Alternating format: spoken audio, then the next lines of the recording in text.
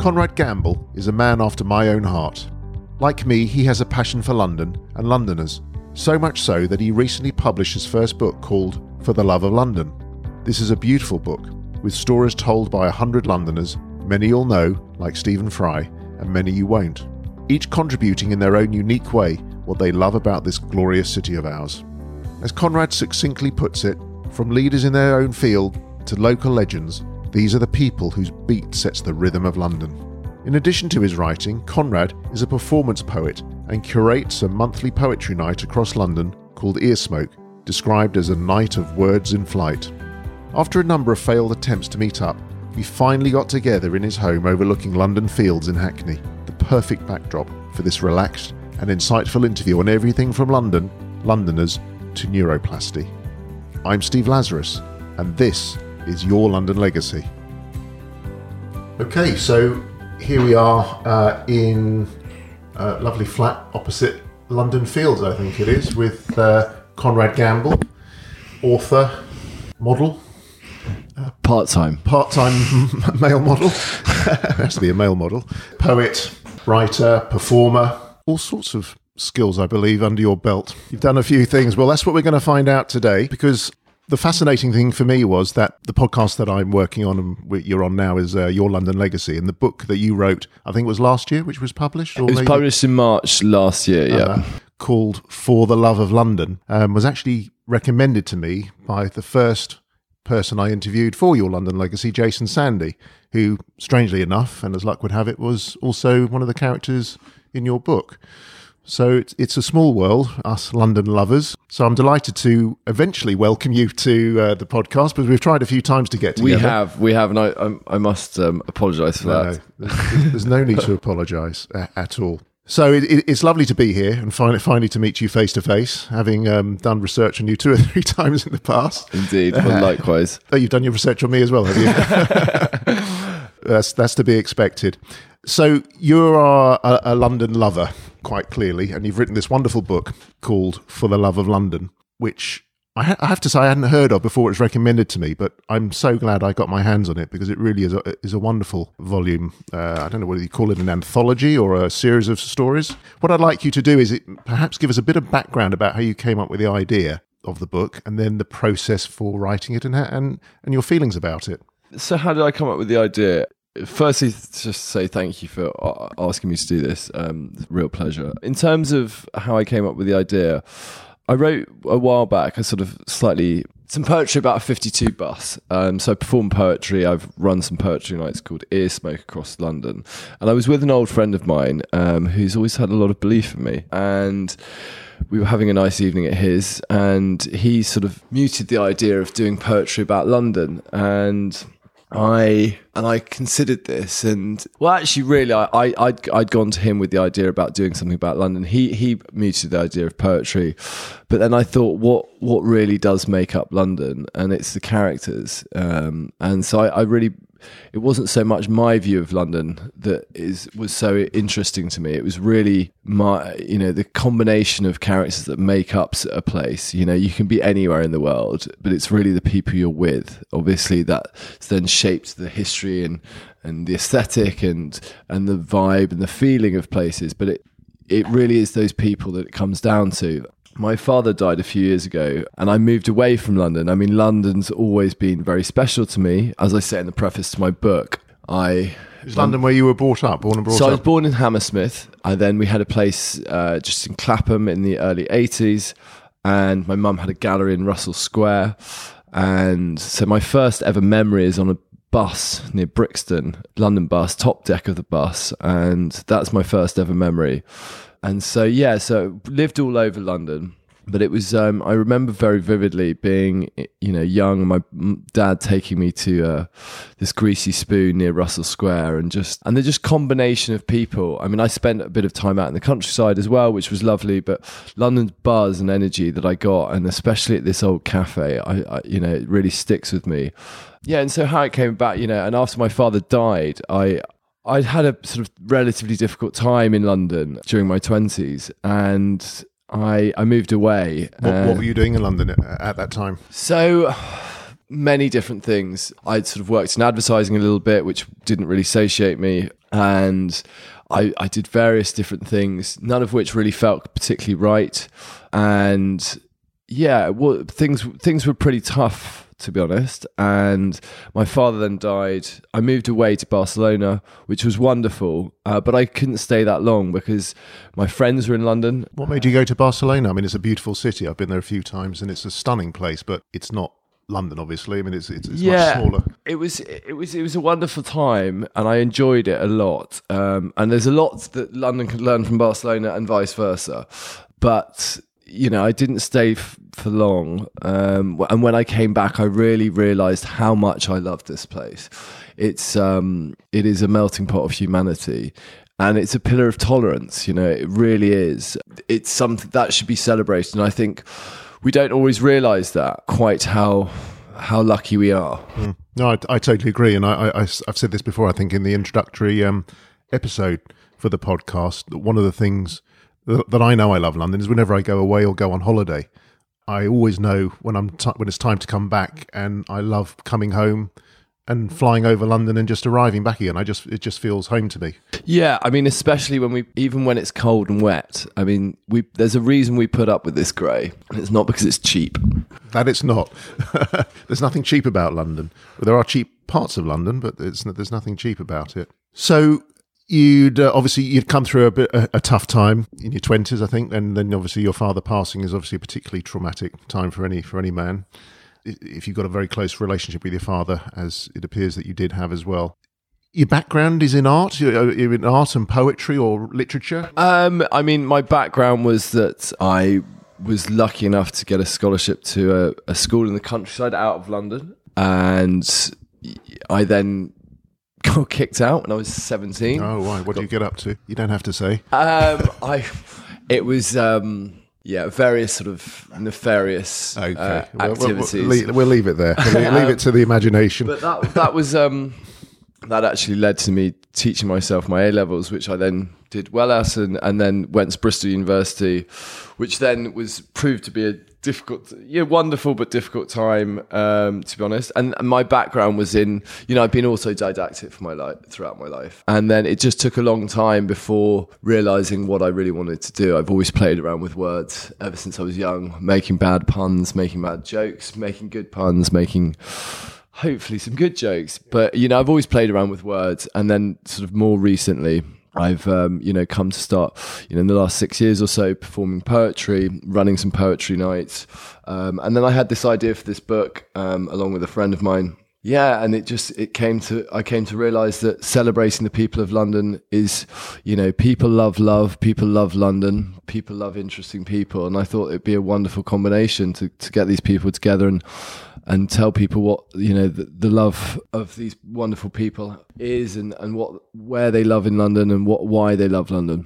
So for the love of London, I haven't counted how many characters you've got who've contributed to the book, but I think there must be, 100 or so? 100, yeah. 100 on the nose. Exactly 100. I only realised that when I finished it, and it was exactly on the nose. So you talk us through the process of how you went about it and how you decided the process. It was quite an organic thing.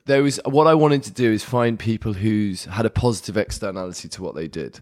So they weren't just well-known, I just wanted to find people whose attitude and whose engagement with what they did spread further than just their own, benefit. But what's fascinating is you've got a whole range of people, from well-known characters like Stephen Fry, who's obviously a household name and, X trillion followers on social media, to lesser-known people and people, there's a lady here called Pauline Black, who was the lead singer of a group called The Selector, who I used to know when I was in the 80s, in the early days, to some people who are just not known at all, but are London characters, which is just a wonderful collection. So what was the process for selection? So some people I knew directly, some people I knew who would be wonderful for it. Other people just by spreading the fact that I was doing the book, people would come out of the woodwork. I talked to people about the idea. So-and-so would say, this person would be magic for it. That person would be great. So I started to find those. Other people I went up to directly and just literally in the street. I mean, What, just on a whim, just random? Totally, yeah. I mean, for example, Stephen Fry was in Soho. He was in a members club in Soho, and I walked over to. Well, I'd actually asked him 6 months previous. Hang on, let's just back up a second. You're in a members club in Soho? Yeah. What club was this? I was Soho House. Okay. And so I was doing some work in Soho House, and he came into the room, and I'd asked him 6 months previous if he could get in touch, and that he's a very busy man. I hadn't heard much back from him. So when you say you'd asked him 6 months, how do you try to communicate? So his sister is his PA, and I got in touch with his sister. You know his sister? I didn't know his sister, but someone had given me the I'm just fascinated by the process, because obviously in the same way that I'm gathering people for the podcast, sure, I know the problems it is getting through gatekeepers and indeed, and for some more than others, the gatekeepers can be difficult if there's no money involved as well. But when I got in touch, I wasn't expecting a huge amount back. He's an incredibly busy man. He came into Soho House. He sat down in the corner. I decided, rather than continue what I was working on, I'd write him a letter there and then. And so I put down my work. I wrote him a letter. I included some poetry about the idea of neuroplasticity, which is one of my favourite poems. And I know that you'd written. That I'd written, yeah. And I know he knows about the idea because I've heard him talk about it before. And, some of my letters to people have been average and some have been good. And I was quite pleased with this, but I very awkwardly handed him the letter as he was leaving. This is something you wrote on the spot? Literally on the spot, yeah. Just on the spur of the moment. It's the spur of the moment. And as he was walking down the stairs, I kind of, I said, Mr. Fry, and I just should have waited for him to be on the landing or something, and I could see almost his shoulders slightly hunch up and think another person, not in, and he turned around, and I turned around and I said, look, here's this letter, read it on your way home. If you're interested, you're interested. If not, lovely to meet you, have a great day. He'd written his piece 12 hours later, and he'd emailed me back. Oh, how wonderful. So an absolute legend. Guy. Yeah, really lovely. And, he's very, we then met for lunch a couple of months later, and he was very generous, very lovely man, very kindly shared on, as you say, his trillions of social media. So yeah, really very kind. And then there was other people that I'd asked. I won't name the name, there was another famous A-list actor who I went up to in Mayfair. I walked past, and it was a really wonderful lesson, actually. I walked over to him, and he very charmingly, quite abruptly but very charmingly, said, I'm not going to do this, but, it might be this kind of book I'd read, but it's not really quite for me. Probably I'll read it in the future. Why are you reluctant to dob him in? Because, because I'll tell you why, because it was just out of respect for him. Out of respect for him, because I actually know him now. And he's, but also what was the interesting lesson for me doing that was it wasn't, walking away, I felt just as good him saying yes as if he'd said no, because it was more about me getting over the fear of going to go and ask someone. This is why I love the process so much, because that, to me, that's as important as the finished product. Right, exactly. The creation of the work is so important. Absolutely. And, whilst, I'm very pleased with the book and I really like it, it really is down to the process. Your life isn't different afterwards in the sense that you still have pain, you still have sorrow, you still have joy, you still have whatever it may be, but the process of doing this and meeting these 100 people was absolutely joyful. And I bet you feel more empowered by that process of going up to strangers and stars, as you say, in the street and in clubs and things, and approaching them, overcoming fear. Well, I don't know if you got fears. I would have fear and trepidation going up to complete strangers. Yes, I mean, it's something I've done, in various different forms, but it doesn't, there's still always, it's definitely, I've definitely broken through that kind of uncomfortable level of doing it. I mean, massively so. It does help that there was a particular goal. It's not just I'm walking over and saying hi. You're not autograph hunting. I mean, there is a purpose to what you're trying to achieve. So that's fascinating. So I mean, so you didn't have a templated letter or email you were whacking out to 100? I mean, it was. So you got 100 people. How many people did you approach? Presumably, I mean, it's obviously more than 100. Yeah. But I can't remember the exact amount.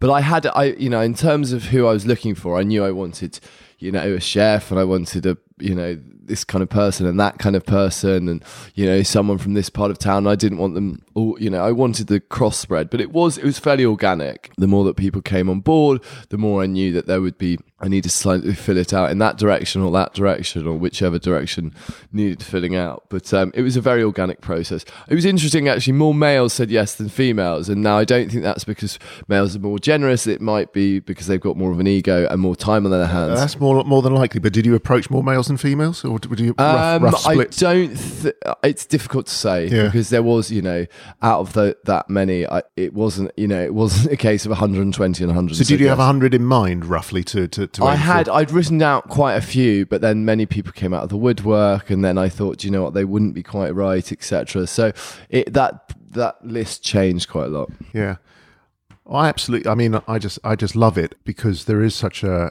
eclectic mix of people, from comedians, Steve Furst, who's not, when you think of Steve Furst, he's not necessarily a household name, but when you see him and the work he's done, you suddenly think, yeah, no, I remember him. And, people like I never know how to say it, Donahue, I don't know how it's pronounced, Donahoe or Donahue? Donahoe. Yeah. Director of Public Policy and Action for Children. Hugely important. Yes, role. She's fascinating woman, and played for both West Ham and Arsenal ladies. Okay, I didn't know that. Theo Delaney, a well-known director and filmmaker. And lesser-known people, Lee Bofkin, I wasn't aware of him, but now I'm aware of his work as a London street artist and the work he tries to do. Is he someone you know? It's not someone I knew before. Head of global street art, and he's got a good mission to get the city painted. There's some fantastic characters in here. Ivo Gormley, I'd not heard of him before, but strangely enough, I think I saw him or a piece on him on the news a couple of weeks ago. Yes, he was on the news recently. My mother said that she'd just heard him. Yeah. So how did you get to find out about Ivo Gormley? Do you know what? I was looking for people who were doing good, and he's set up a thing called the Good Gym, where you basically use your physical exertions for good, rather than just running. You're running up and down the stairs, maybe helping someone move or etc. Which is a great idea. It's fantastic.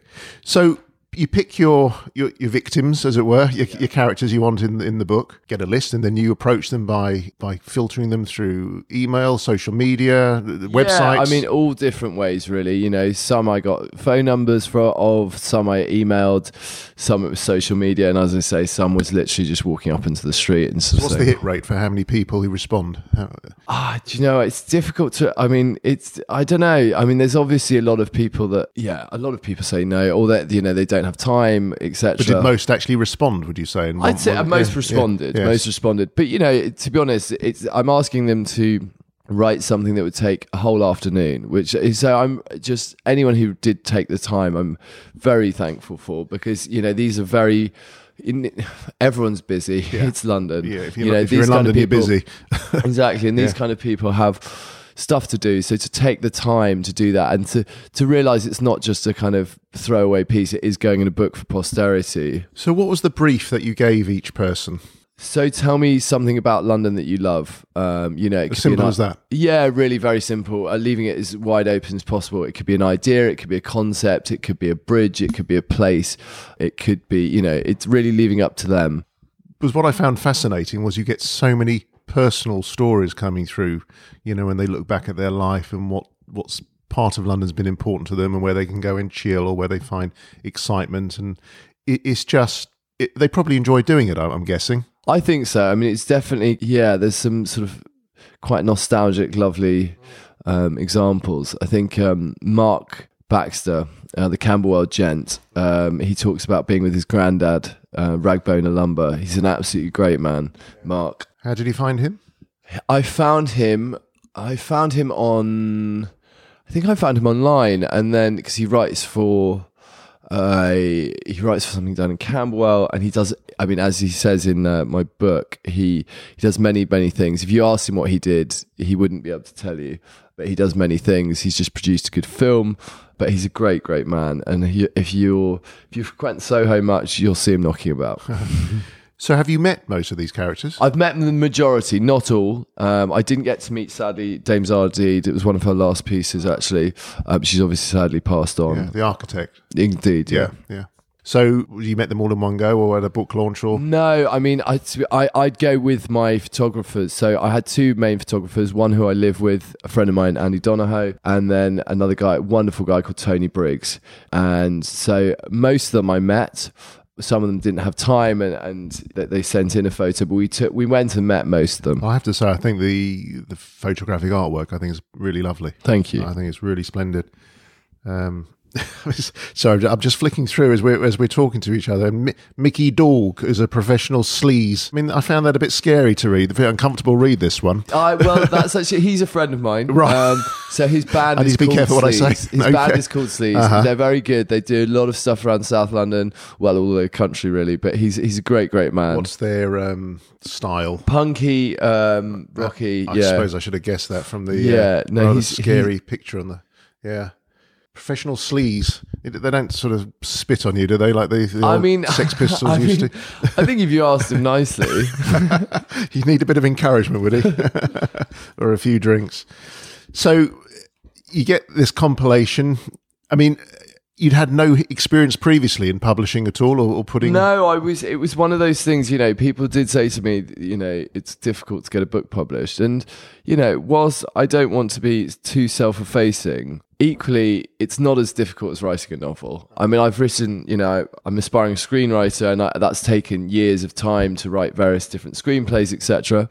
This, for me, was a case of, let the people do the work. And so, to be honest, I never really considered, even in the face of people sort of saying this might be quite difficult to do, that it wouldn't happen. So why do you think people believed you or sort of accepted your proposition?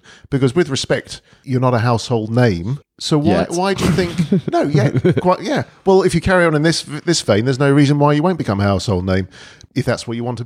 Sure, that's what you want to achieve. But why do you think people took to the idea? Because they have to buy into you, don't they? Really, first and foremost. Well, I think the belief. I think generally that life, in lots of senses, is a beliefitocracy, as I call it, rather than a meritocracy. So my belief that this would happen obviously pervades into the people I'm talking to about it. But ultimately, as I said before, it's about London. It's about interesting people. It's about love. There's 18 million people. London's is going to be one of the most visited places on earth, if not the most, depending on which way in which you're defining that this year. There'll be 18 million people visit London. So why wouldn't I just kind of thought, well, why wouldn't someone want to read this? No, I mean, I certainly did, and I was thrilled when this book was recommended to me, and I think I bought it the next day on Amazon. Well, you can tell everyone where to get it shortly. So the publishing, I mean, did you have to pitch your idea to a publishing house, or did you have an intro to one in particular? I did. I went to Octopus. They liked the idea. Where did you pluck them from? I talked to various people, and they recommended Hachette, which is Octopus, Cassell. It's all kind of one and the same, and they liked the idea. And I'd probably had 50 I had about 25 at the time already done, and then we grew it from there. They got Tony involved, who is just an absolute diamond. Sorry, who's Tony? Tony Briggs. So he came around with me meeting. Oh, your photographer. Yes, exactly. Yeah, lovely, wonderful man. So it's that's really strange actually. Just flicking through here, Charlotte Tilbury. Yeah. In my other life, I have met her in a business capacity. Right. Yes, and actually acted for her in a business capacity. Really? When she was on the up, now she's super celeb fame. I mean, she was always very. She's an incredible woman. Absolutely. Have you met her? I have. I've actually known Charlotte a number of years. So I've actually been in one of her adverts, and I know her sister and her nieces, and so yeah, I've known Charlotte for a number of years. I'm glad I didn't say anything negative in that case. No. I got Force of nature. Nothing but unbelievable. But it was probably 7-8 years ago, in a house in Notting Hill. I think. Would be right. Yeah.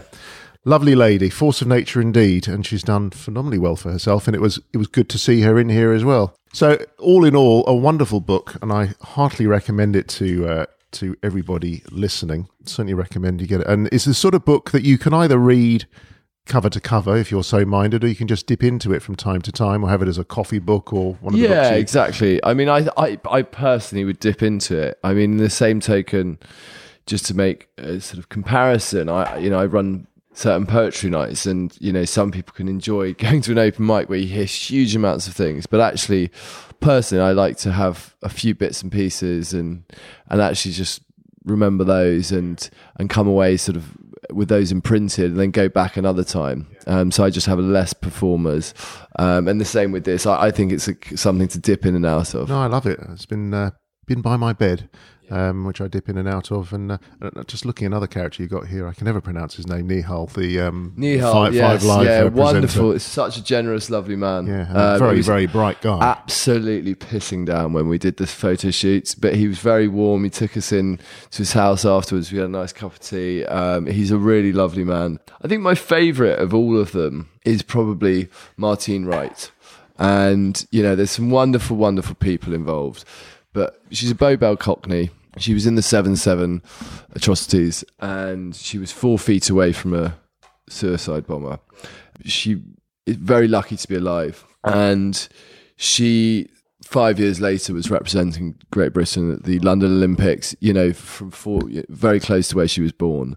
Now, she doesn't see what happened to her as the best thing that ever happened to her in her life, but she's made it so. And she talks to people and she lectures all about that. I would say lecture is the wrong word. She inspires people through telling her story. And I think of all of the pieces in there, that's the one that really that I smile most at. Well, as I say, it's a fantastic collection. Thoroughly recommend it to anybody and everybody. Phil Ryan, also a great character who I met recently. Yeah, great man. Fantastic man, not without a view on most things. Yes, indeed. So you've mentioned a couple of times your poetry. So how did you get involved with stand-up? So spoken word. There's many various... Is it something that's becoming increasingly popular? I mean, it is, definitely. That's what people... Because I've become more and more involved in it, I'm obviously more and more aware of it. But people who aren't so involved in it are saying to me that it's becoming more and more popular too. So you're seeing it in more adverts, which is not necessarily a good thing. But I think because... there is... Do you want to keep it underground? Well, no, it's more Docklands Light Railway, I'd say. Right. No, I think...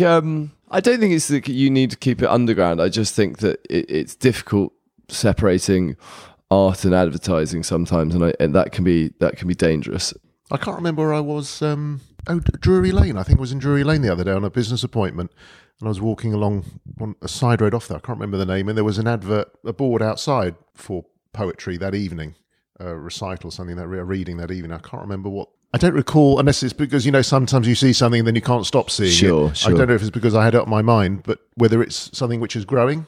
I definitely think it is. There's some great nights about London. There's a great one at Rich Mix. There's Tung Fu. There's Apples and Snakes. There's some really good ones all across town. Where are these? Rich Mix is in Shoreditch. Tung Fu is in Shoreditch as well. There's different poetry nights across London. So how do these work? Do you have to sort of reserve a spot? Some are open mics where you sort of turn up, put your name down, you get the chance, you get 5 minutes. Some are just the ones I host rather are we get 4 poets and a musician. They get 10-15 minutes each. People come along. People are normally it's a bit like reading the classics in the sense that people have this view of it that it's like being at school and they're going to be bored by it. And I can't speak for everyone, but the majority of feedback is people love it much more than they thought they might, even though they had a certain reticence before coming along. So yeah, it's enjoyable. Just harking back to the television before I left this evening. I don't watch a lot of television. It sounds like I do, but I just had it on while I was eating before I came out this evening, and they had I think we're getting near the anniversary of the Manchester bombing. Right. I think it was June, last year. Right. And I don't know if you remember in Manchester Square after the bombing, they had a poet who read a poem about Manchester and the love of Manchester rather than the love of London. And that was one of the most emotional and moving things of the whole event, the post-bombing event. And it was the form he'd actually written it a couple of years ago. I didn't know that until this evening. He'd written this poem a couple of years ago, but it resonated with everybody in the audience in the square that evening. And it just absolutely brought the house down, if that makes sense. So poetry can be, if it's told the right way and if it's said in the right way to the right audience, can be so moving and so passionate. But not a lot of people see it like that. A lot of people see it, poetry from school and Tennyson and Byron and all that sort of stuff, and get a bit heavy about it. So what sort of poets do you sort of host? So various ones. There's one in the book called Cecilia Knapp, who I saw actually on the same bill as Kate Tempest. Now, Kate Tempest is a force of nature. She is absolutely extraordinary, and she's written a novel and she's written various poetry, but she grew up sort of near Peckham and sort of South London. And what she'll say about poetry is that a poem is 4/5 until it's performed. And, one can be given poetry at school and study it, but until you watch someone really inhabit the meaning behind poetry and said aloud, it doesn't bring it quite to life. You've got to breathe life into the words. Which is a weird one, because actually the density of meaning, you should not really be able to get it all first time round, because it's not a case of, florid prose where you can kind of understand, you're really building all of that picture there and then. Hopefully that the density of the words actually mean you do want to check it and read it, what's been written down. So yeah, I think I'd urge anyone to go and try it out at least. I think you'd be surprised. And there's some fabulous poets in London. There really are. Give us an example of some of your poetry? So yeah, it's quite a sort of juvenile is the wrong word, but I've got one about there's one about London that I could do. But go for it. Or should I do one not about London? I suppose it seems. Okay, so you're going to read us or recite a poem for us. So I'll tell you what. I'll recite the poem that I put in the letter to Stephen Fry. Oh, perfect. And firstly, Steve, I'll ask you, where was the first place you grew up in London? Where was your first house in London? My first house, I was born and brought up in Edgware, North London. Edgware. Yeah. And do you remember that first house? I remember it vividly. Okay, and when did you move to next? Where did I move to? Yeah. So after uni, I moved pretty much down the road, actually, to Mill Hill. Okay, and were you living with your parents then, or you? I lived with my parents up until I was till uni. Then I came back, and then I pretty much quickly moved out again. So sort of after uni, I moved out. Right. So do you have a car at the time? Did I have a car at the time? Probably not my own. I was probably borrowing my mum's. Right. Okay. Say, for example, your or your mother was dropping you off. You just moved house.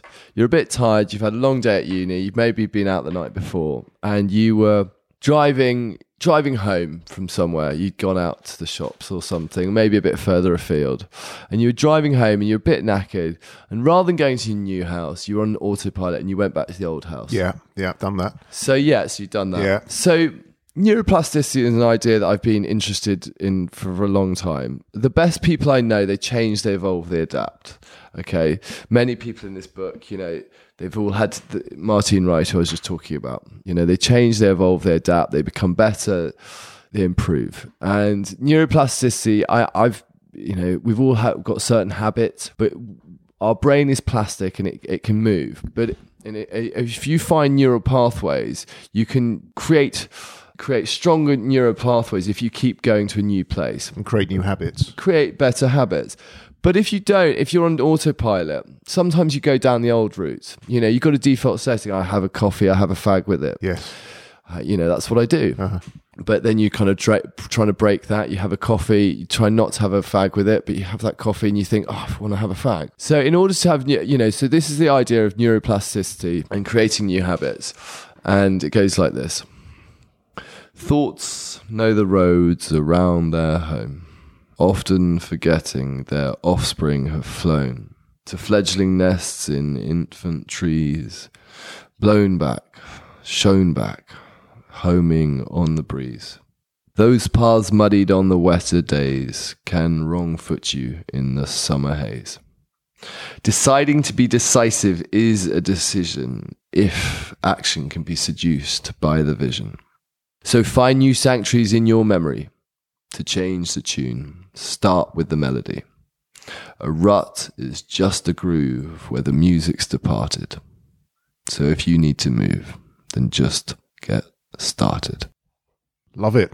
Absolutely love it. I mean, that is full of the feeling and emotion and, as you say, the neurons, sparking in one direction and taking you back to a long, well-worn course that you've travelled 100 times before. And it's fascinating. There's so many ironies today. This is fascinating that you talk about habits and changing your neural pathways.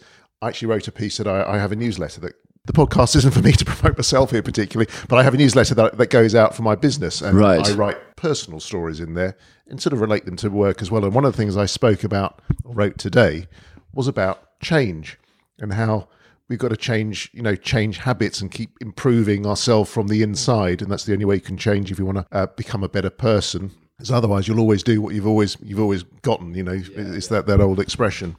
And there's also a fabulous book I've just read by a chap called Ben Hardy called Why Willpower Doesn't Work. It's a fascinating book about if you want to change, you can't force yourself to change just by using willpower. You've got to create an environment that helps you to change. So, for example, a silly example, if you want to start going running, make sure all your clothes are laid out in the morning. So as soon as you get out of bed, you put your trainers on and off you go. Very basic example. And I imagine if you want to lose weight, you don't have the fridge full of chocolate. Absolutely. So clear the fridge and put some Ryvita and some lettuce leaves, and But that's it at its simplest level.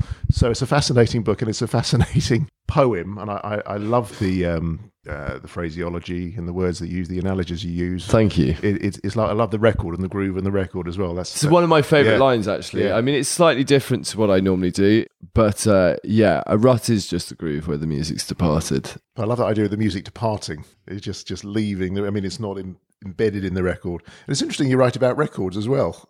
LPs and, because that's all coming back now. It is. Funny enough, I've just spent an hour looking for a new LP player, so... For a player? Yes, for a player. I was just about to press buy just when the door went. That was me. Was it disturbing you? No. I saved you a few quid. Yeah, you have. It's good to double think sometimes. So that poem was the one that grabbed Stephen Fry.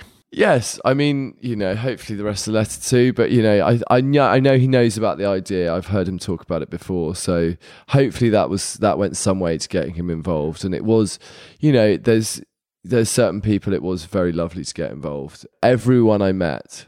There was one person who was quite grumpy, but I think they were having a bad day. I won't name names. But they're in the book? They're in the book. Okay, but so apart from that, the people I met who I didn't know, I was just so bowled over by. And that's what's lovely doing what you've done and doing what I'm doing is meeting people you haven't necessarily met before, know anything about. And your lives are going completely different routes, but in some respects they're going very parallel routes as well, and there's a lot of interconnection. And I've actually found, talking to some people, that we know people, who we both know the same people, but quite distant, but there's some crossover in your life, and you don't actually know this until you go and talk to people. And that is one of the things I love about London as well, and the diversity. Because as you said right at the beginning, London is a beautiful city. It's a fabulous city, all the architecture and the culture, but without the people, it's just bricks and mortar, isn't it, really? Absolutely. And the history. I imagine we've all, been in places in the world that are lovely from the outside or look lovely, but you've been surrounded by less enjoyable people than you might want to be. And it really is down to the people. It's such an extraordinary place to walk around, and I love walking around London. I love getting lost in London and just walking and going through from one village to the next, because London's built up of villages, and just I love that. But it really is the people. So what, if I had to push you, what would you say would be your favourite part of London or place in London? I love living in London Fields now. I mean, we're currently in this Georgian townhouse that we're currently doing this in, which is fairly with now inside, but I have a lovely view over. You got a fantastic position here, right opposite London Fields itself, which is stunning. It's great, and I get to see a bit of greenery. I mean, London is a very green city. I think it's 4th or 5th in terms of the percentage of greenery of world's leading cities. But London Fields itself is an historic place in its own right, because it was used in the war. I think they had all artillery sort of bombing. It was, firing their shells up to take the Luftwaffe down, I believe. I didn't know that. I'm going to have to read into that further. So it goes back. I mean, it was recorded in many historical documents as well, London Fields. And of course, now you've got the Lido, the swimming pool over the road as well. Lido, although that courts a little bit of controversy. How so? Well, I mean, it's frequented predominantly by white middle class. Okay. There was a group of people staying in there before, and then it's got redone, and it doesn't necessarily reflect a diversity of Hackney. I like it. I've been to it, a few times. I use the tennis courts right there. Broadway Market's wonderful. I don't really know the intricacies of that controversy, but yeah. Okay, well, we'll leave that for another day. So I'm not going to let you go without talking about your modelling days. Are they still? I've done it sporadically. I wouldn't ever call myself a sort of, I've had some fun doing it. It's been enjoyable when I've got the chance. Tell us about the time you were involved in the video, the pop video. Right. Okay. So that was in Ibiza. I got asked to be in a sort of Eurodance video where I was sort of driving around in a convertible around Ibiza with a rather lovely girl. Yeah, I can vouch for that. I've seen the video. And I think I'm big in Poland, put it that way. Well, I can't remember the name of the song. You're going to have to remind me. Do I have to? It's Ray Fox, Boom Boom. Yeah, well, I can tell you for free. My daughter knows the song, and she, when I told her, I said, I'm seeing Conrad Gamble. She didn't know you, but she knew the song. Okay. And I played it, and she was singing along to it. Okay, so, well, it is quite catchy, annoyingly so, if I'm totally honest. Well, you can say you've been in a video that my daughter knows the song of, so it's that's good. I mean, how did that come about? Someone who lived in Ibiza knew that I'd be quite up for doing it, so she very kindly got in touch, and yes, it was fun to do. It was fun to do for sure. That's great. Well, it's all part of the learning experience. So, what are you up to now, then, Conrad? So I do a number of things. I still do a tiny bit of the modelling, as and when. But it's not, my main focus is to create. So I've been working on quite an ambitious film, which I've just got some funding for, which is called Thunder Before Lightning. And I won't tell you much more about it. It's got a particular USP. So that'll be shooting at the end of August. I'm going to be directing that. So that's exciting, very exciting.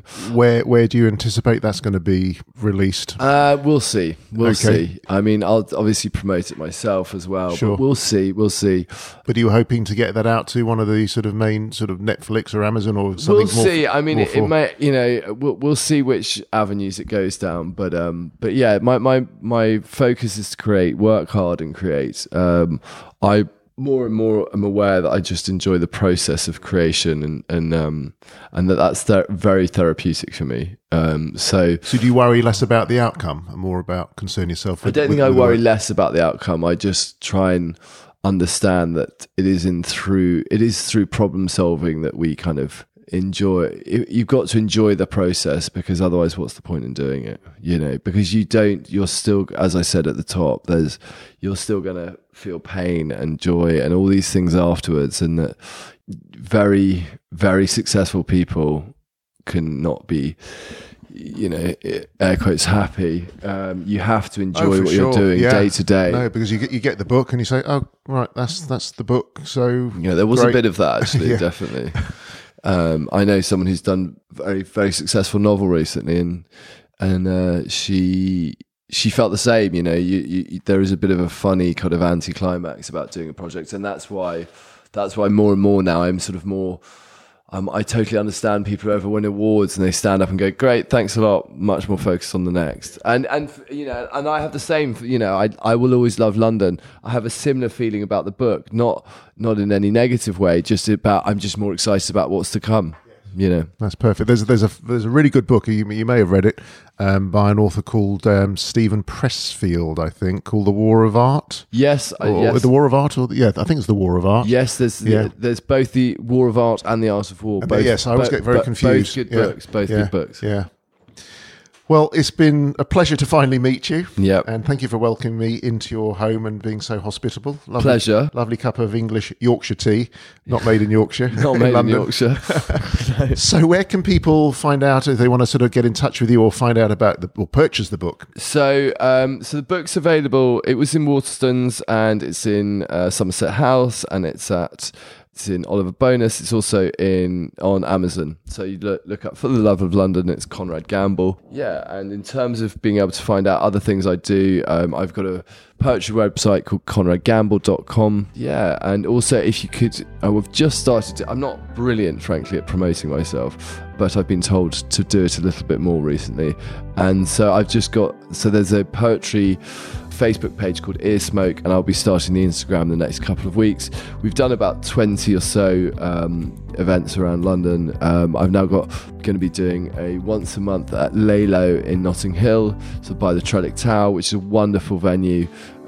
So if you look that up, so all details for your future gigs will be posted on ConradGamble.com, Facebook, which is Ear Smoke, and then Instagram will be Ear Smoke. So that's the best way to get in touch with you personally as well. Indeed. Lovely. All right, Conrad. Well, as I say, it's been a real pleasure. Thank you very much for your time. Not at all. Thank you for asking me. You've got a great project going, and thanks a lot. I'm very grateful to you. Thanks a lot.